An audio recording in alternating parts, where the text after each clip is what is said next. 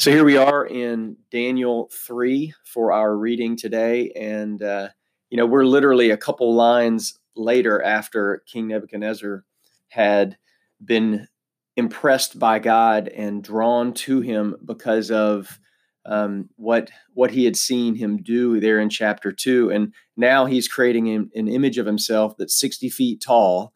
And he's given out this edict that as soon as he, jabs his staff on the ground, everybody who hears it is to fall down and start worshiping him. So, whatever humility he had in chapter 2, gone here. And, if I'm being transparent, I can't say that I'm entirely different than that. I think in my spiritual life, I tend to give God the blame and give myself credit more times than not.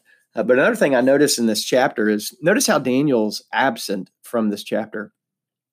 He's absent from this famous chapter about the fiery furnace where Shadrach, Meshach, and Abednego are thrown into the fiery furnace because they refuse to respond to the king's edict about falling down and worshiping him every time he bangs his staff on the ground.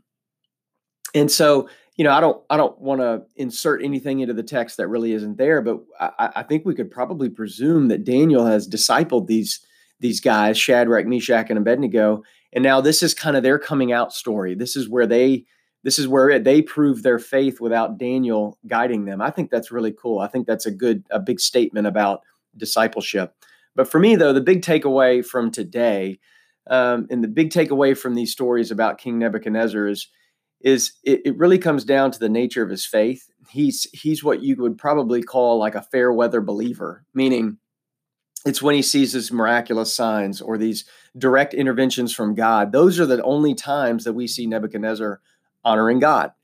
He's unable to take that faith in that moment of something extraordinary and expand it into the way he just does life, the way he lives life. He's unable to take those extraordinary events and transform that into a relationship with God.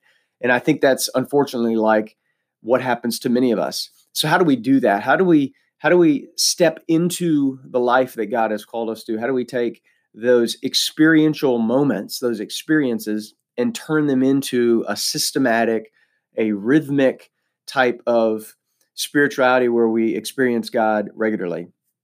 And though the answer to this, I don't think really is taught in Daniel, it's scattered all over the New Testament writings. And it's in doing, and I'm air quoting doing.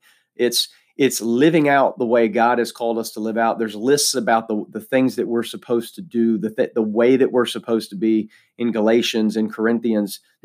And we've been called to a certain type of living. And the reality is the way we are wired, we believe after we do more times than not. We have to act ourselves into believing. We have to act ourselves into feeling. And so I think that's what we've been called to as believers. So today, building on what we've been, or what I've been talking about the last couple of days and trying to connect the little decisions in my daily life, I think it's important to wire into that, to attach to those little decisions, doing them for the right reasons. It's not just check the box to pray, check the box to read my Bible. It's do the right things for the right reasons, which would be to experience God more rhythmically, more commonly, more throughout the day. Do the right things for the right reasons on a consistent basis.